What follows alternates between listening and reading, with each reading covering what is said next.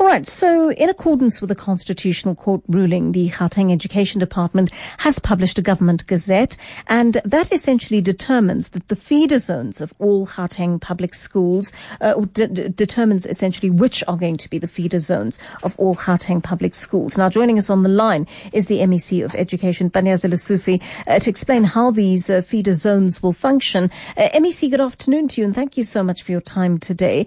Can you just start off by explaining to us what the idea is, how these feeder schools are going to feed into schools that will accept children as they work their way through their schooling careers?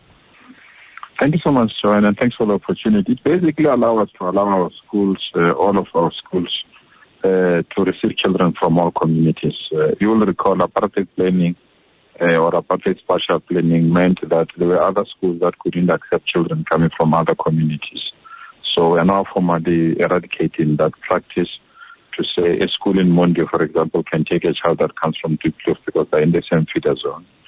Or a school in Kempton Park can take a child that comes from Tembisa because they're in the same feeder zone. So we are formalizing a very important process in the history of our country. So don't criminalize people who attempts to identify a good school purely because they don't stay in that area. They will ask other people to give them permission to use their home addresses, and in the process they will then be denied to go to that particular school. So basically, the new feeder zone is just to allow people to identify a school that they feel is within their feeder zone, and they can be allowed to go there. If the school is full, it's full. But if the school is not full, people cannot be denied purely because they were born in the wrong area. That's a very important development, MEC. Tell me, how have you worked this out? How have you triangulated what area particular children can go to? So, for example, is it determined by a particular geographical area? How did you go about deciding this?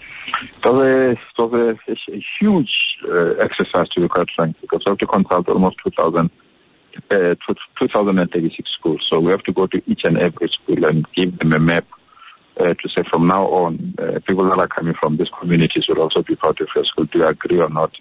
Only 336 schools objected. Naturally, you will know those schools. Those are the schools that feel that only children of the privileged are part of the school, so they didn't want to absorb learners coming from other communities. But we engaged and persuaded them. Others finally agreed with us. But obviously, there will be those that do not agree with us. But we are quite convinced now that we published the gazette. We're giving people the last opportunity to raise the objections. But what it means is that South Africans have a choice to go wherever they want to go if they want to enroll their children. And in doing so, they will influence the language policy of that school. They will influence the finance policy of that school. They will also influence the school uniform of that policy. So we are now formally giving that power to parents to determine what kind of a school they need, and also to give to communities to say what kind of a school they want to take their children to. It's a very, very important milestone in the history of our education system in the country.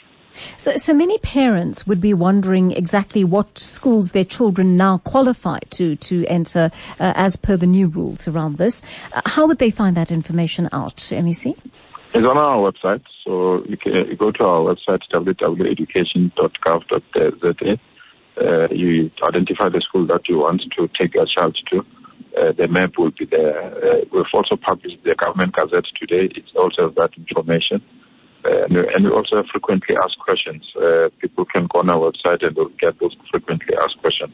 But what we're basically saying, as I said earlier on, is that the admissions policies of all our schools are now null and void. So all schools submit their new admissions policies to the department, right, and give the department 90 days so that the department can review that. If you feel the policy will not incorporate the new catchment zones.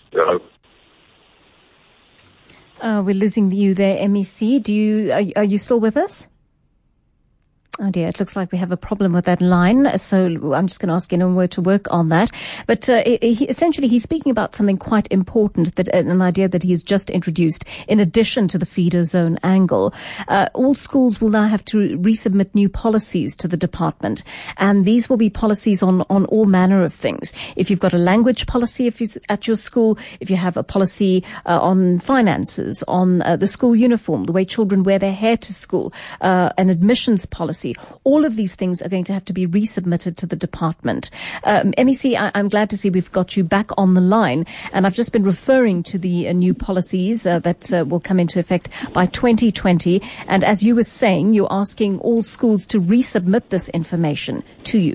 Definitely. That is why we're saying we're putting the backbone of about it. So we are now going to have school policies that are based on the new democratic principles of our country of non-racialism, non-sexism, and democracy. So all the policies that we had problems with are now due for review, all of them. So we just want schools to submit those policies when this gazette is finally approved and becomes law.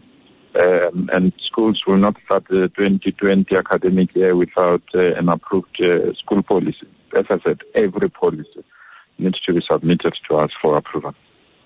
May we just play one voice note to you from one of our listeners, MEC, and just get your feedback on that, please? Afternoon, Johan Obrin Fosloras. Johan, when Panyaza comes there, can you please ask him? I used to stay in Jimiston in a flat for about 3 years. I made the biggest mistake of my life. I bought a house at Fosloras, and then the schools, I have a young boy who must go for grade 1. I know the schools at Jimiston are very good. Unfortunately, I don't have an address to go and register him.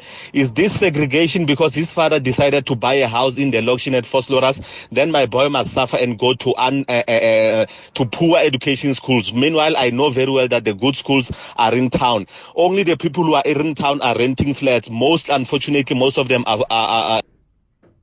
Oh dear, we didn't quite get to the end of that, but MEC, you get the drift that Audrey was aiming for. Yes.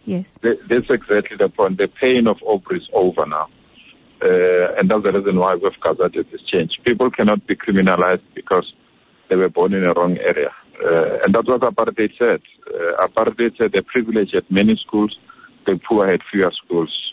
Now we are saying all the schools belong to all of us, and all our children must go to those schools. On condition, obviously, that you qualify in terms of language, in terms of curriculum, and other related matters. But your caller's voice note confirms the pain that we have alleviated our people now.